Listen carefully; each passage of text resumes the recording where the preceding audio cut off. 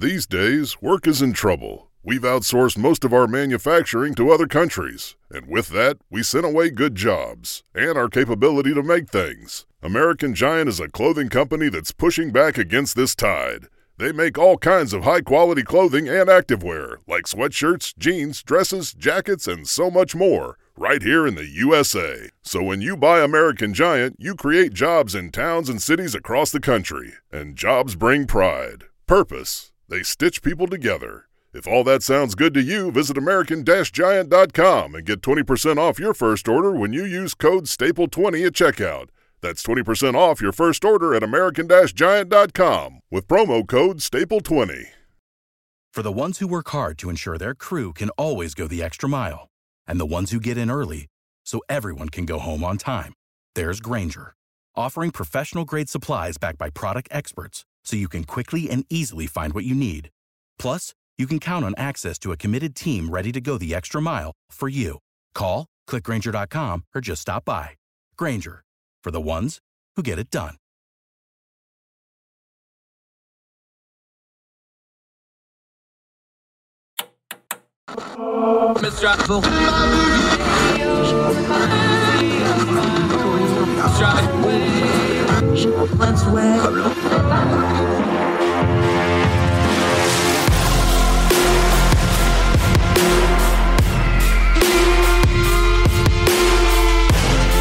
With your host, Andrew Donaldson. This is Heard Tell. It's Heard Tell. It's Monday again, folks. Let's get back after it and get some good things done in the world. I'm Andrew Donaldson. Thank you so much for joining us on Heard Tell, giving us the most precious thing you have, your time. We don't want to waste it. We've got some important stuff to talk to you about today. We're going to turn down the noise and go deep overseas. Our UK friends, they're down to the final two in the Conservative Party. Who's going to lead the party and by de facto be the next prime minister? Our good friend Lettuce Borofsky from over there is going to join us from England. We're going to go deep. The two leading candidates, who are they? What are they about? What do we think they might do if they get into office? We're also going to talk about the also-rans because there was some important movement within that party. Who might be the future, who might be losing power, who obviously had power behind the scenes that we didn't know ahead of time. Good deep dive on the UK elections for the next Conservative leader and the next prime minister with our friend Lettuce Borofsky over in England. Also, we always end on a good note. Once again, JJ Watt is an amazing human being, this time taking care of funeral expenses for a family in Houston. We'll talk about that to end the program. But first, I want to talk about something that's used. It's passed into lore, and sometimes when things become mythologized, we lose the actual context of them. We talk about turning down the noise of the news cycle. We talk about not caterwauling, not yelling. We want to be efficient and not just loud. We want to be effective. We want to get things done that matter. Teddy Roosevelt's Man in the Arena speech gets used a lot online. And it gets a lot of credit for one of the real famous parts at the beginning where it talks about it's not the critic that counts. It's the man who points out how the strong man stumbles or the doers of deeds that could have done better. No, it's the man that's in the arena who spends himself on a worthy cause, who tries and fails and blah, blah, blah, blah. You know the story. The bloody, beaten man in the arena with the crowd of people who won't get in the arena, and that man is to be praised. And he is. Among the free peoples who govern themselves, Teddy Roosevelt said, there is but a small field of usefulness open for the men of cloistered life who shrink from contact with their fellows. Oh, people love this part of the speech. It's the man in the arena. Everybody wants to be the man in the arena. They're the one person fighting and fighting and fighting. Problem is, that whole speech is called Citizen of the Republic. It was actually given to a French audience in Paris. And the portion that everybody quotes about the man in the arena is towards the beginning of the speech. And if you know anything at all about TR, he was rather long-winded. He gave really, really, really long speeches. And this is a really, really long speech. But it's also an exceptional speech. That man in the arena part, fighting that everybody wants to talk about, was at the beginning of the speech. But he goes on through the rest of the speech to qualify it. Why the man in the arena should fight, who he should fight, what they should do because they're citizens in a republic. They're not just that one individual, but the one individual part trends a lot more on social media because everybody thinks them and their social media account is the man in the arena and everybody else is wrong, right? Let's be honest. That's how you want to see yourself. But let's go to the end of that speech, kind of towards the end. Quoting TR here, there have been many republics in the past, both in what we call antiquity and what we call the Middle Ages. They fell. And the prime factor in their fall was the fact that the parties tended to divide along the lines that separate the wealth from the poverty. It made no difference which side was successful. It made no difference whether the republic fell under the rule of an oligarchy or the rule of a mob. In either case, when once loyalty to a class had been substituted for loyalty to the republic, the end of the republic was at hand. There's no greater need day to day than the need to keep ever in mind the fact that the cleavage between right and wrong, between good citizenship and bad citizenship, runs at right angles to, not parallel with, the lines of cleavage between class and class, between occupation and occupation. Ruin looks us in the face if we judge a man by his position instead of judging him by his conduct in that position. In a republic, to be successful, we must learn to combine intensity of conviction, the man in the arena, right? Bloodied, fighting, striving, failing. TR said this: we must learn to combine intensity of conviction with a broad tolerance of difference of conviction. Wide differences of opinion in matters of religious, political, and social belief must exist if conscience and intellect alike are not to be stunted, if there's to be room for healthy growth. Bitter internecine hatreds based on such differences and signs not of earnestness of belief, but of fanaticism, which, whether religious or anti-religious, democratic or anti-democratic, is itself but a manifestation of the gloomy bigotry, which has been the chief factor in the downfall of so many, many nations.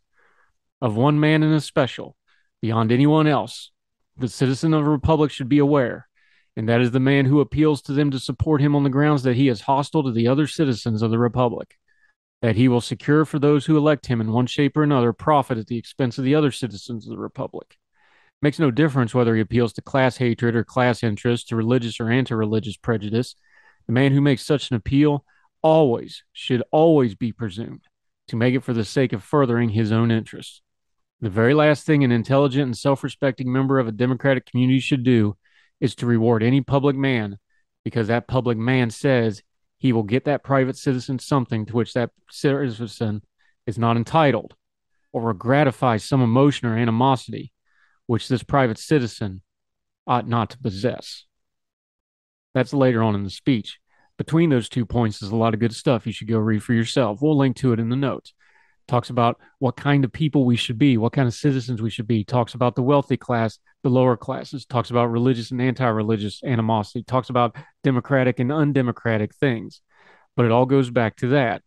I'm going to repeat this line because it's vastly missing in our society right now, especially our American society.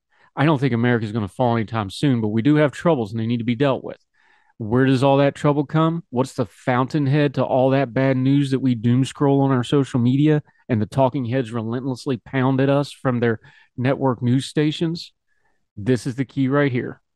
In a republic, we must be successful to learn to combine intensity of conviction with a broad tolerance of difference of conviction.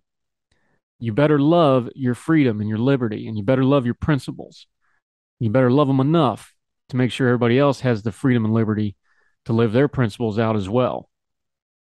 That's the trick to making America work right. That would make America great. But that requires a little bit of individual greatness from all of us to give a little bit more to our fellow citizens. We'll do more Heard Tell right after this.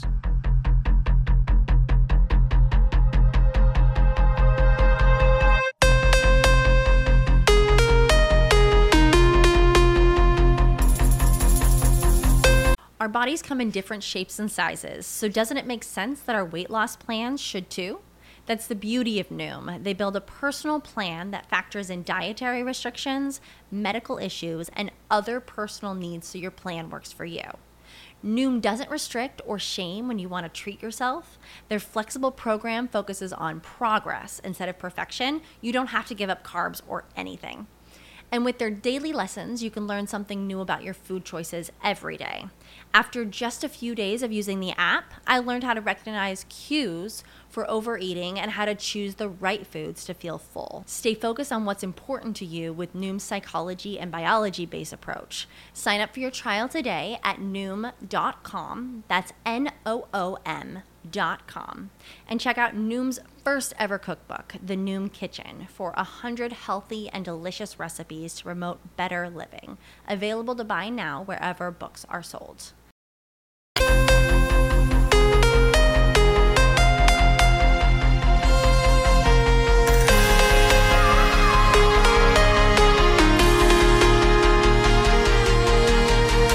Welcome back to Heard Tell. Okay, been excited about this one for a while. We've been wanting to talk to her for a while. She is one of the outstanding Young Voices contributor in the UK side of the stable, and we are thrilled to have her on. She's a political commentary. She is a frequent guest over yonder. We're thrilled to have her right here with us, Lettuce Burkowski, today. How are you, ma'am? Hi, I'm wonderful. Thank you so much for having me on. Ramovsky. I said it wrong, but they're used. Yeah, don't worry. I got the lettuce right and the Bermosky wrong, but we're so thrilled to have you. We're going to kind of deep dive this prime minister race a little bit. We've been covering it as it's developed, but I think it's important to get the overall picture here. So before we zoom into what's actually happening, just big picture wise, how did we get here? Kind of start, since Rishi Sunak is now one of the final two, we can say really it was him and Savid's resignations that kicked all this off. You can talk a little bit about the scandal that was the one scandal too far in a long list of controversial things. Yeah. Just take us back to that, because that's when the ball really got rolling on this. Then a couple of days later, Boris finally relented. Let's start there as background and kind of a framework here. Yeah, sure. Happy to. So although here in the UK, it feels like this has quite literally been going on for months, maybe even years, this all only started really back at the start of July with yet another scandal that arose when the Deputy Chief Whip, Christopher Pincher, was actually accused of sexually assaulting two men whilst at a private Conservative members club in London. Boris did sort of what Boris does best, and he came out, defended this man, which mainly we've put down to because Mr. Pincher was a devout Boris loyalist from back in January when Boris was facing off another rebellion. So Boris comes out, he defends him, saying sort of, I didn't know anything about Mr. Pincher's kind of wandering hands. I didn't know anything about his habits. However, very quickly after that, I would say 2 days, we found out this was entirely untrue. Boris himself had in fact been briefed on Chris Pincher's kind of ways, and yet he had looked the other way. So Boris had just come out and lied outright to everyone, and this was kind of the straw that you could say that broke the camel's back. And after that, as you were just saying, we saw the resignations of Rishi Sunak and Sajid Javid in one sort of foul swoop on the Tuesday. And then what can kind of only be called or described as kind of death by 1,000 paper cuts, as we saw 60 ministerial, like MPs and people in other ministerial positions resigning from their jobs, until essentially Boris had no choice but to resign himself. Although he did this in a very Boris fashion, his resignation speech, which finally happened on the Thursday, he never apologized for anything that had happened. There was no sort of contrition there. But more than that, he never actually said the word resign in his so-called resignation speech. And so this was sort of what kick-started where we are now with our leadership campaign. Yeah, and to be clear, because we're dealing with a parliamentary system, which the American audience and some of the worldwide audience may not be familiar with, the party is still in power. So whoever leads the party will de facto become the prime minister. Y'all had because of the way the system's set up, because of things that happened prior, nobody really wants to have another general election for a while if they can help it, although I'm sure Labor would love to have one tomorrow if they could do it. This is going to go for a little while. Just talk about the system of governments here, because it seems weird maybe to the American audience. Is like, what do you mean they're picking the prime minister? Well, because the party's still in power. Boris said it ad nauseum the last couple of weeks. He brought in this massive 80-some seat majority to parliament. So the party's still in power, and the leader of the party is going to become prime minister. Just kind of break that down for us.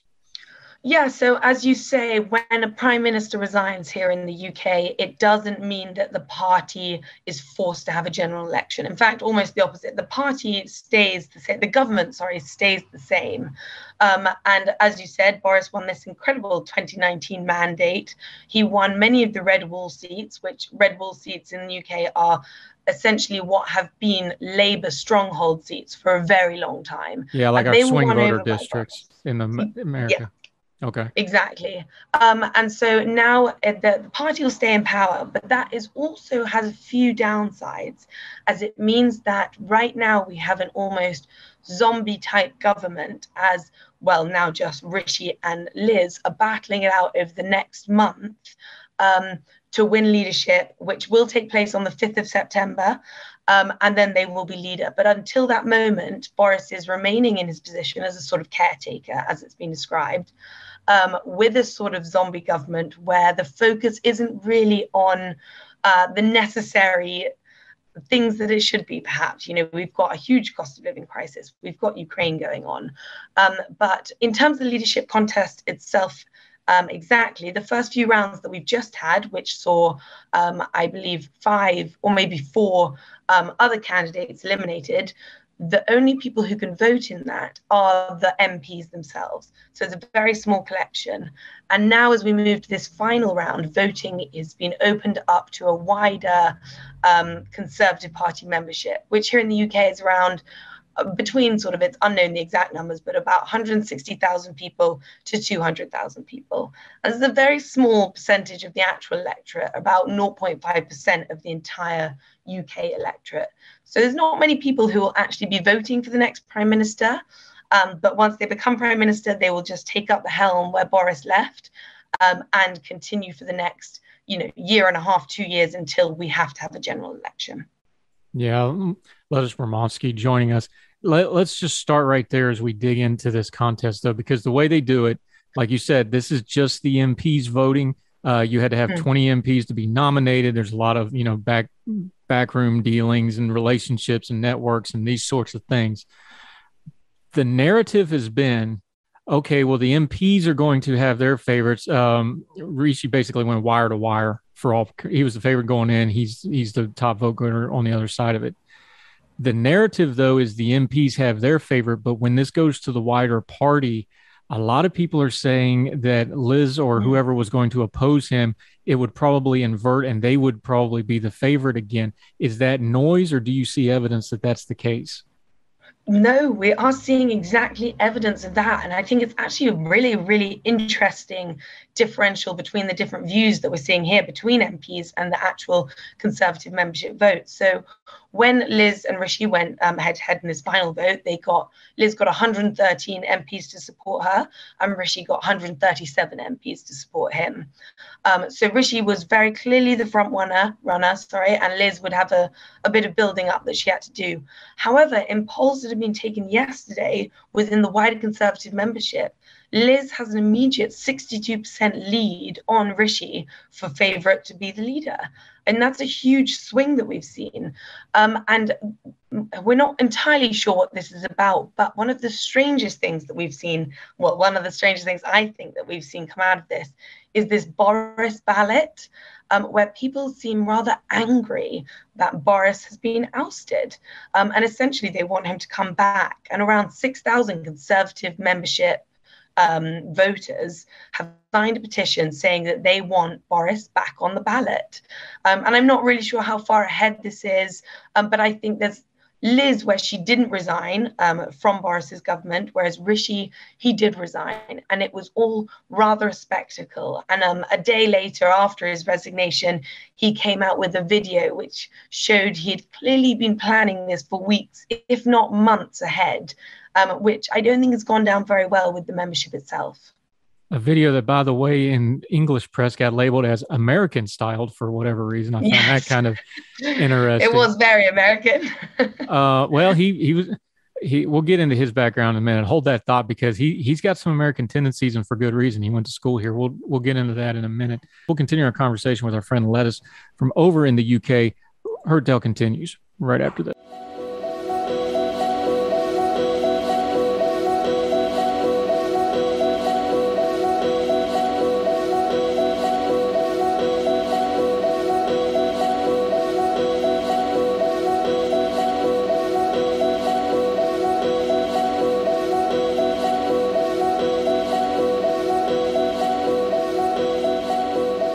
When you look at this race, though, what you just said, it's not a straight comparison to the left and right. The Conservative Party in England is not what we think of as American conservatives. They'd be well to the left of the midline conservatives in America. However, is it more accurate at this point to just call Boris Johnson a populist, especially when you see a poll number like that seems to be kind of divorced from the politics of the moment, and you just kind of get a visceral reaction like that? Is it not just accurate to just kind of call him a populist at this point? I mean, he definitely was, and that's something that Rishi is sort of trying to get behind and do that kind of as well. He's trying to win over the voters. And when we look at it between Rishi and Liz, Liz very clearly struggles to be that same sort of schmoozer that Boris was. She doesn't seem at the moment, and this is probably one of her major downfalls, to be able to corral people and unite people in that same way. Whereas Rishi is very natural in front of a camera. He sort of thrives much more. And so he'll sort of be waiting for that in terms of the Conservative Party members. He'll be waiting for that big major moment. But Rishi, one of the main, although, as you say, sorry, they are both Conservative Party members and they do align on a lot of values. You know, they're both free marketeers and they support that. They're both supporting the immigration plan that we have at the moment for Rwanda, where it will see that any illegal immigrants crossing the channel will be able to be processed in Rwanda rather than here in the UK.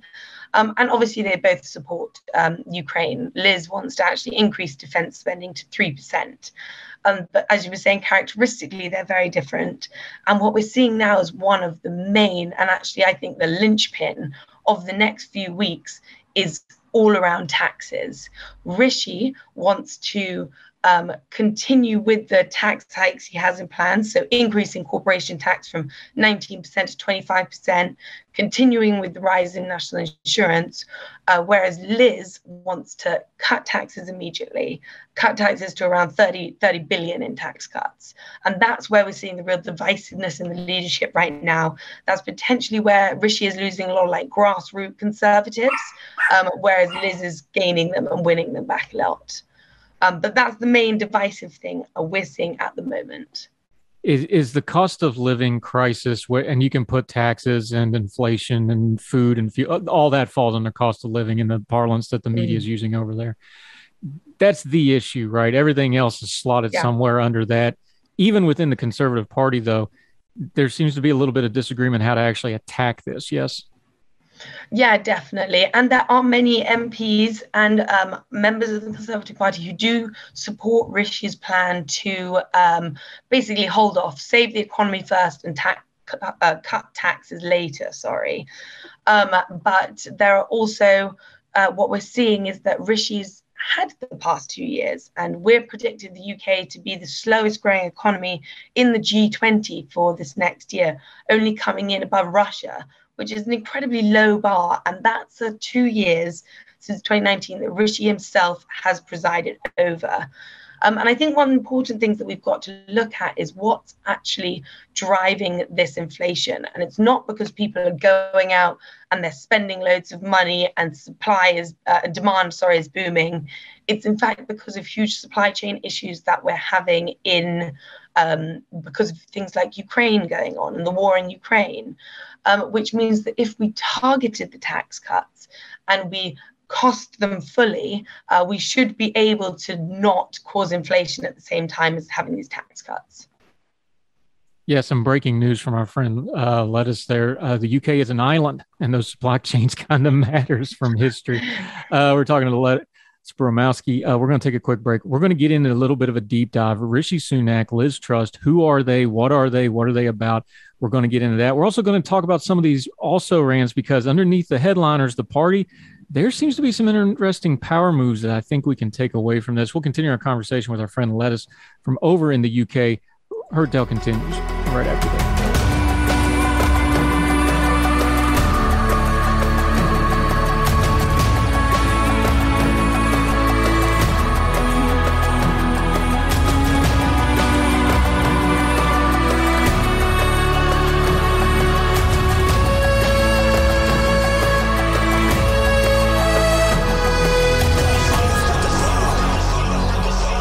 Welcome back to Heard Tell. We're overseas with our UK friends, Lettuce Boromowski from Young Voices. She is a seasoned political commentator over there. Just go look at her Young Voices page. She's all over the place over there. It's amazing. Okay, let's talk about these top two candidates. They're both MPs. They're both well established. Let's start with Rishi Sunak. He went wire to wire in the MP portion of this race. He was the favorite. He held the votes all the way through. He's a young guy. I believe he's 42 years old. Good looking guy. He comes from Punjabi Hindu family, which of course is a big subset culturally in the UK. That'll be something folks want to talk about. Educated, Oxford, of course. Went to Stanford on a Fulbright, scholarship. So he has some American tendencies. He's wealthy. He's ambitious. He's obviously political. But who is Rishi Sunak? God, I mean, well, you covered him off pretty well there. He has, for the last 2 years, been the Chancellor of the Exchequer here. So he's been largely in charge of the economy. And to give him his dues, he's had to manage it during a particularly difficult time, you could say, as we've been going through COVID. And he has done that, well, to some extent. Some people obviously criticized him for it, but he did well. He supported the economy. He sent people on furlough during those 2 years. He did things like the Eat Out to Help Out scheme, essentially trying to support small businesses through these incredibly tough times. But what we're seeing now is a sort of shift in that dynamic where I feel as we exited the COVID pandemic, some will say it's not quite over yet, but I would say, for me, in my mind, at the start of this year, life very much began to get back to normal. We were going out, eating out. We were going back into work, going back into the office. Life was just kind of opening back up. And I think that he potentially missed an opportunity there to go back to real conservative values, perhaps. And instead, in April, when we had our financial budget released, he chose to increase national insurance taxes, and he said he would next year be increasing corporation tax. For me, I think this was a bad move, particularly corporation tax, as we're at a time when we want businesses to kind of be flocking to the UK to sort of have our post-Brexit, post-COVID boom. And that's where I think he's slightly lost a beat on this. But as you say, he is an incredibly intelligent man. He's very well educated in economics. He's got himself into a little bit of a few scandals. I was interested in how you were picking up on his Americanisms there. There was a scandal, and mainly one of his main ones, there have been two, I would say, was that he got into a scandal over his wife's non-dom status, which essentially meant that even though he was the Chancellor of the Exchequer, his wife was fully legally, I might add, avoiding taxes by remaining not a citizen of the UK. And so he got in quite a lot of hot water about that. He also has a green card, which when this came out, people were very unhappy about this, mainly because it felt almost like at any moment he would just leave the UK to become an American citizen and instead kind of turn his back on us. And it was very fraught at the time. But other than that, he has been the very clear front runner throughout this entire leadership contest. And I still do think it'll be quite close between him and Liz. Hey, we clipped off one of your princes. Now we're getting one of your PMs through. I'm kidding. I'm joking. One quick little tidbit about him also, though, is you just mentioned it, though. Some of the little whispers you're getting now politically wise is he changing too much, trying to craft a prime minister image from what he has been as an MP? Because people are starting to deem on that as like, okay, well, you're adjusting just to become prime minister now. Is that going to hurt him going forward? No, because in many ways he will have to adjust, because being Chancellor of the Exchequer, although being in one of those main positions within our government is the only way you can sort of practice to be Prime Minister.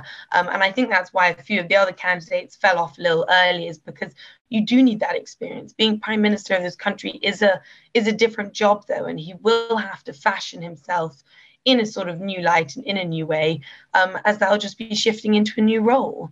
One of the main concerns, though, of this is whether this will lead to a lot of infighting within the Conservative Party. It got to the point, we have a few televised debates here between the leadership candidates as they go. And in fact, the last one ended up being cancelled because Rishi and Liz Truss pulled out, because it was seen to be far too damaging to the party image. And I think that is a very important point to touch on there, that and Liz actually said it in an interview recently, that even if Rishi wins, she even if she wins, she would hope to have Rishi within the fold of the Conservative Party, and that at the end of this, it'll all be about uniting the party together to continue on with all the financial difficulties and international difficulties that we have going on. Let's just go ahead and talk about Liz Truss then. Another young person. She's not 50 yet. She's in her late 40s. Where do we start with her? Because here's the problem. Let's just be grown-ups here. Any female MP that's looking to be the prime minister is going to get compared to Thatcher. She's already had to deal with this in the press. She actually had to come out and say, no, I'm not trying to dress like Thatcher, among other silliness. That's going to be the comp. There's nothing. Theresa May dealt with this. She's going to deal with this. Whoever the next female of either party that's up for a prime minister, they're going to deal with it. What part of that's fair and what part of that's unfair? I think it's a very interesting point. And as you say, Liz came out and she said there's always this sort of double standard that women are always compared to Thatcher, and yet men are not necessarily always compared to Ted Heath, I think she said. I think it's, we're not sort of looking for the next Thatcher. We want to be looking for the next great female leader, whether that is Liz Truss. I think there's almost a sort of, life has moved on a lot from them, although she does very much stand by Thatcher's principles. I think the direct comparison to her, which seems based purely a lot off because she's a female leader, is kind of unhelpful to her cause. I think Liz herself has done a huge amount for this country. She's got the huge experience. She was Justice Secretary. She was Trade Secretary, where she did what I thought was most incredible work, pushing forward our new free trade deals, particularly with Japan and Australia when we were coming out of Brexit. She was sort of exemplary in getting those over the line. And then again, she's now recently just been Foreign Secretary, and she was very much there for Russia and Ukraine scandal. She was forceful with the sanctions. And her policies, yes, they are Thatcherite in sort of essence, but they could also be equated to many other people, a bit like Reagan. They're very Reagan economics as well. So it goes sort of both ways in this, I would say. We did it with, excuse me, we did it with Rishi. Liz's background is very different from his. He kind of came in on top and went directly into high office. She really did climb the ladder. Of course, she went to Oxford as well. Her parents, though, her dad was a university professor. Her mom was a nurse. That's important if you're going to hold, healthcare things with the NHS issues, things like that. She's really climbed the ladder, even though she's still relatively young.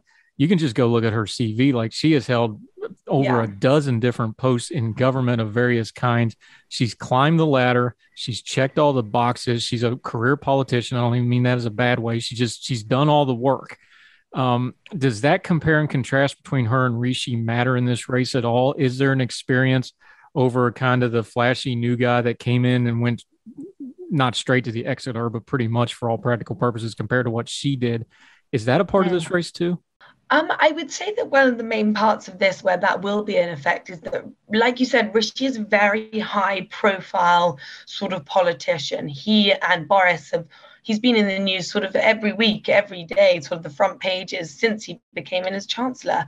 But the only good thing that means for Liz Truss is that if Conservative Party members have made up their mind about him, it's unlikely that over the next month he'll be able to change that, because he's been so public over these past few years. He's been entirely known. Whereas Liz Truss, she may not have been as public and she may not be as natural in front of a camera, but that plays to the other side of that. We've had Boris, who has been this great schmoozer, who has been basically very loose with his morals over the past 2 years, and that has played down to his other MPs. And I think that could, in fact, play in her favour, that she hasn't been caught up in Partygate the same as everyone else. And she has sort of kept her head down, and she's just can say that she has been working for the country and going forward. When her team was deflecting the Margaret Thatcher comparisons, they brought up Ronald Reagan as well. Of course, those two are kind of linked in a lot of different ways. But they brought up a name as somebody that she did try to list as an influence, Nigel Lawson. For the American audience and for the international audience who doesn't know who Nigel Lawson is, why would she bring that up as, well, no, I'm not really trying to be Thatcher. I'm trying to be more like this person. That seems like an interesting name drop. Explain that for folks. So Nigel Lawson was a sort of big proponent of Thatcher's policies of Thatcher's policies in economics, things like privatizing several key industries. But one of the main things that he did was he saw the deregulation of the financial markets sort of halfway through her term, which essentially saw a huge boom within London financially, allowing it to grow very massively. It's referred to often as the Big Bang. And I think in some ways, this is what we're hoping to see Liz Truss do if she gets in. So if she'll be able to do things like deregulate. Right now, we've got ourselves into a horrible sort of cycle of borrow, spend, and then tax. And this is just going on. And we need to stop that in its tracks. And if we can deregulate, so do much more small state, low taxes, so that we can see this bigger growth, we will be able to see hopefully this sort of similar boom that was seen in the 1980s. Yeah. Lettuce Bromowski joining us. We're going to take one more quick break. Those are the two leaders. What about everybody else that ran? Because that's still the Conservative Party. Is the next leader after whoever wins this race in that group somewhere? Talk about the future of the Conservative Party. The also rans, what that tells us about the state of the party. More with our friend Les over in the UK right after this as Heard Tell continues.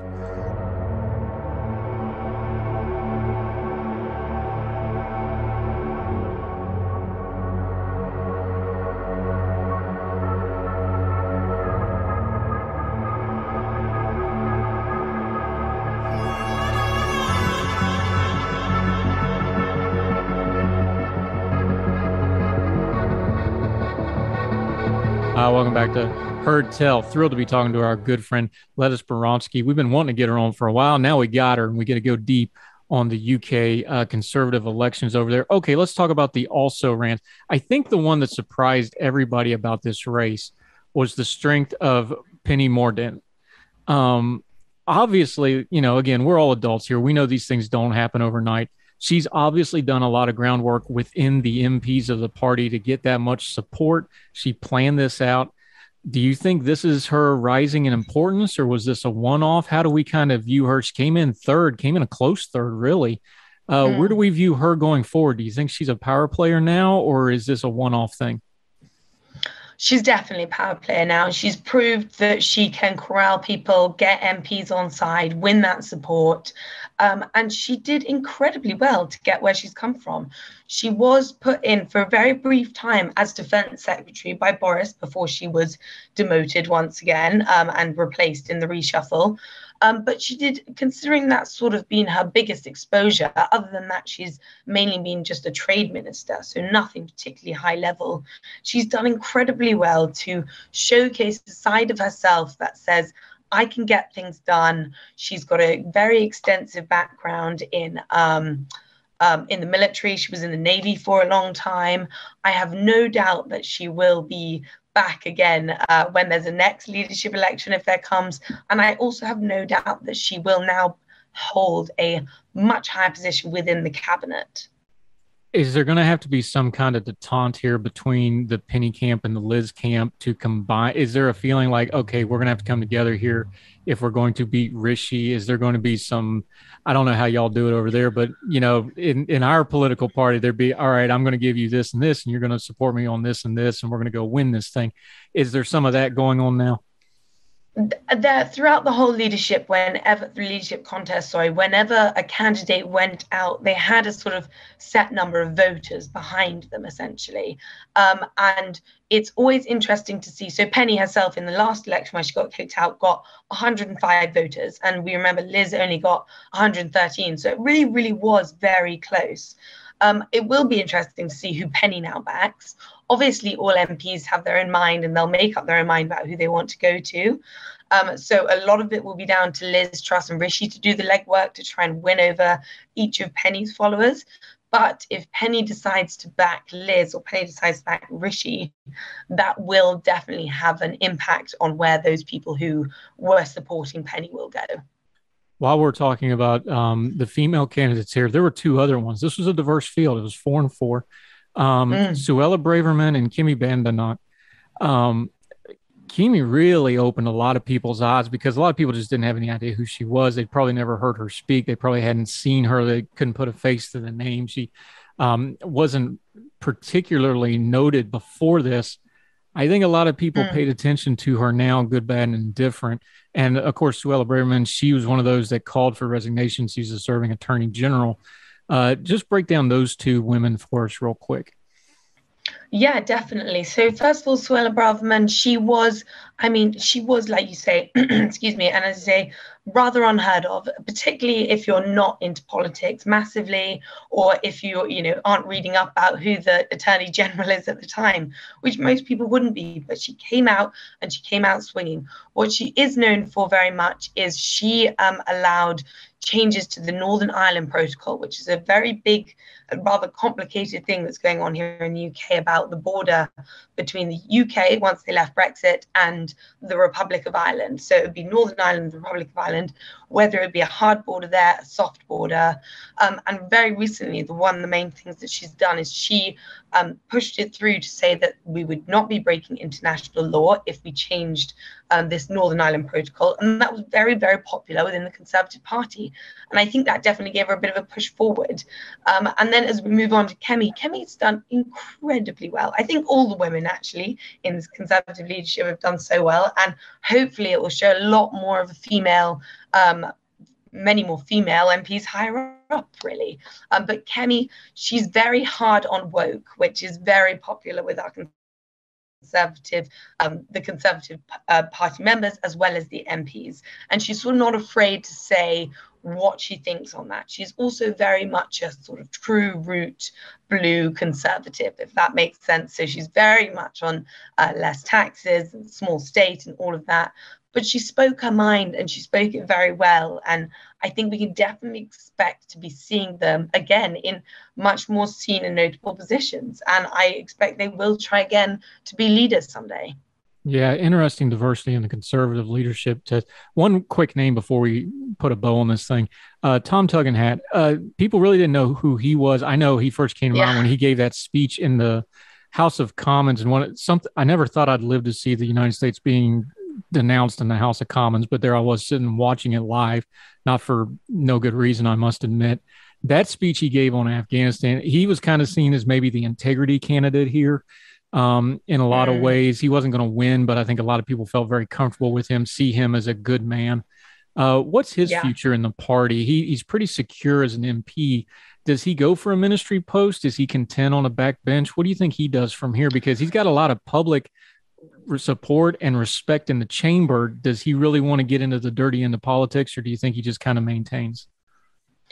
Well, I imagine that all MPs somewhere in their political career will be aspiring to be in one of those top senior positions. So I imagine he definitely will be going for it.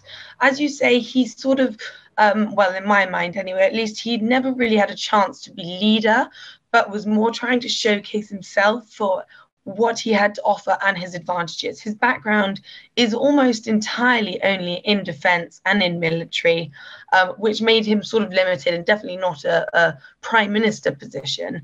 But it gave him the opportunity to say that I'm here, I'm willing to sort of fight, I'm willing to showcase particularly things going on in Ukraine, things that happened in Afghanistan, and that will put him front of mind, perhaps, when it comes to choosing who will be in the next cabinet and who will hold those top positions, which I think is the main thing that he really wanted to get out of this. Yeah, I think so too. And that speech, if anybody, we covered it when he did it. I think we carried it. Go back and watch it. It's really an exceptional piece of oration in a chamber that's rather famous for really good oration down through the years. That'll hold up against anybody's. All right, got to put you on the spot. We've been talking about it for a half hour. Who's going to win this thing? I mean, my vote is definitely with Liz Truss. I'm a sort of libertarian values through and through. So tax cuts for me is the important thing. I think we've got to be big. We've got to be bold. We don't just want to keep going in this horrible cycle of borrow, spend tax. So Liz Truss is the one for me. Having said that, put your analysis hat back on. Now you got to go back to being impartial, though. Again, we opened up with it. Let's close with it. The narrative is Rishi was more popular with the MPs. Liz is going to be more popular when it goes to the wider party. I think it's 170,000 some odd will be voting on this. If how does he change? Because look, he's very smart. He's got a team. They plan for this. They hear all that. They've probably seen that polling data by now. What's their plan to move that number over the next 6 weeks? I think that they will have to really, what the main plan is how they're going to enact all the things that they want to enact. So one thing we do here is they're basically going to be touring the UK, going around and having these things called hustings, which are with Conservative Party members, where they'll be able to debate their policies and basically answer any questions from the audience that they may have. That will be so important as to whether Rishi, although he's not being true Conservative right now, perhaps will be able to showcase why his may be the best route forward. And hopefully there won't be too many blue on blue attacks that we're seeing. And hopefully it will just go off the policies and what you believe. But I guess we'll have to wait and see how these next few weeks pan out. All right. This is an unfair question, but it's a real world question. So I have to ask it. Which one has hurt the Conservative Party more lately as far as the future goes? Is it the Boris Johnson stuff, or is it the infighting that has come through this process? It's probably not separable because the one led to the other. But which one of those do you think is the bigger issue going forward? I think that ultimately Boris's time was done. 6 out of 10 of the membership thought that he should resign. And to be honest, I thought at that point that it was his time to go. It was damaging, I think, more than just the party when it was Boris's scandals. It was damaging our democracy and our whole government. It was sort of bringing it down with these sort of petty, immoral scandals. Now there is infighting, but if they can continue to showcase that they will unite at the end. And at the end of the day, Conservative is Conservative. They will support each other, back each other. And we don't get too many sort of allegations or smear campaigns, then we'll be fine. I mean, we want good debate between these leaders. We just don't want personal attacks. Yeah. Lettuce Bromofsky, she is fantastic. We're going to have you back in a couple of weeks as we get towards the end of this. We'll recap this again. We're not going to wait 2 years again. Would love that. Yeah, I would love that. We'll get you in the regular rotation. Until we see you again on Heard Tell, though, let folks know where they can follow you and keep track of you and keep up with what you're doing. Yes, please. You can go follow me on Twitter at L Bromofsky, which is BROMOVSKY. But that's my main place. And obviously on Young Voices. Yep, it's right there. If you're watching on the YouTube or the Big Talker Our Radio Partners Facebook feed, it's right there in the lower corner graphic. Make sure you're following her. Outstanding stuff. Looking forward to doing it again. Going to be an interesting, hot couple of weeks, not just because of the record-setting weather y'all got going on over there. Lettuce Bromofsky, thank you so much, ma'am. It was a pleasure. Thank you. Yes, ma'am.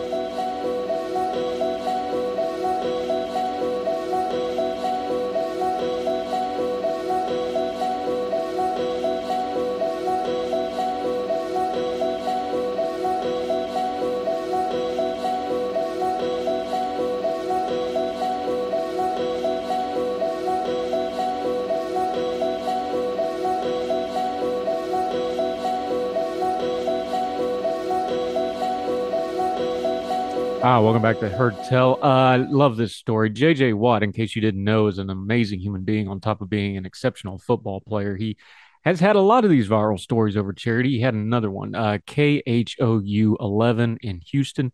A Houston, Texas fan had tweeted out that she was selling some of her shoes, J.J. Watt signature shoes, and a J.J. Watt jersey to try to raise money to pay for a funeral for her grandfather.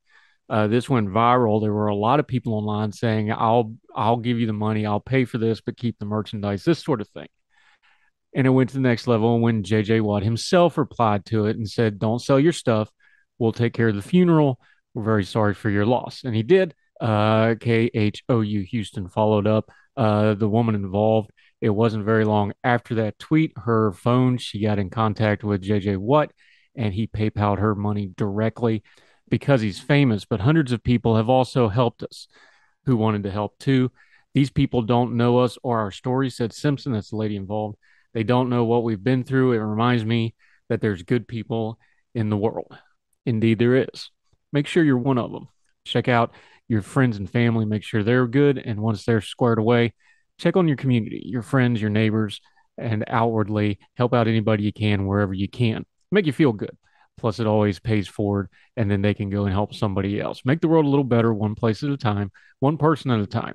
It's better than just mad rage clicking on social media. You'll feel better about yourself. That'll do it for Heard Tell for today. I'm Andrew Donaldson. Thank you so much for joining us. You want to reach out? We'd love to hear from you. We really enjoy interacting with the audience. That's you. This is a partnership. If you're not there, we don't have anybody to talk to.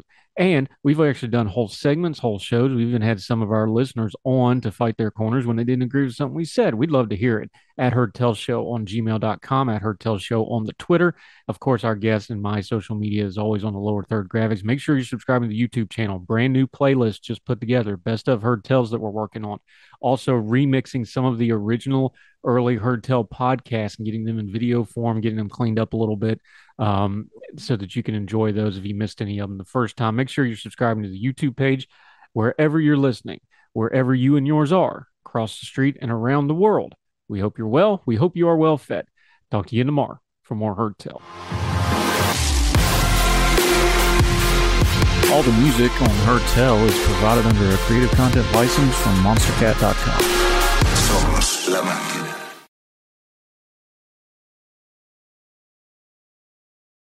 For the ones who work hard to ensure their crew can always go the extra mile, and the ones who get in early so everyone can go home on time, there's Grainger, offering professional-grade supplies backed by product experts so you can quickly and easily find what you need. Plus, you can count on access to a committed team ready to go the extra mile for you. Call, click Grainger.com, or just stop by. Grainger, for the ones who get it done.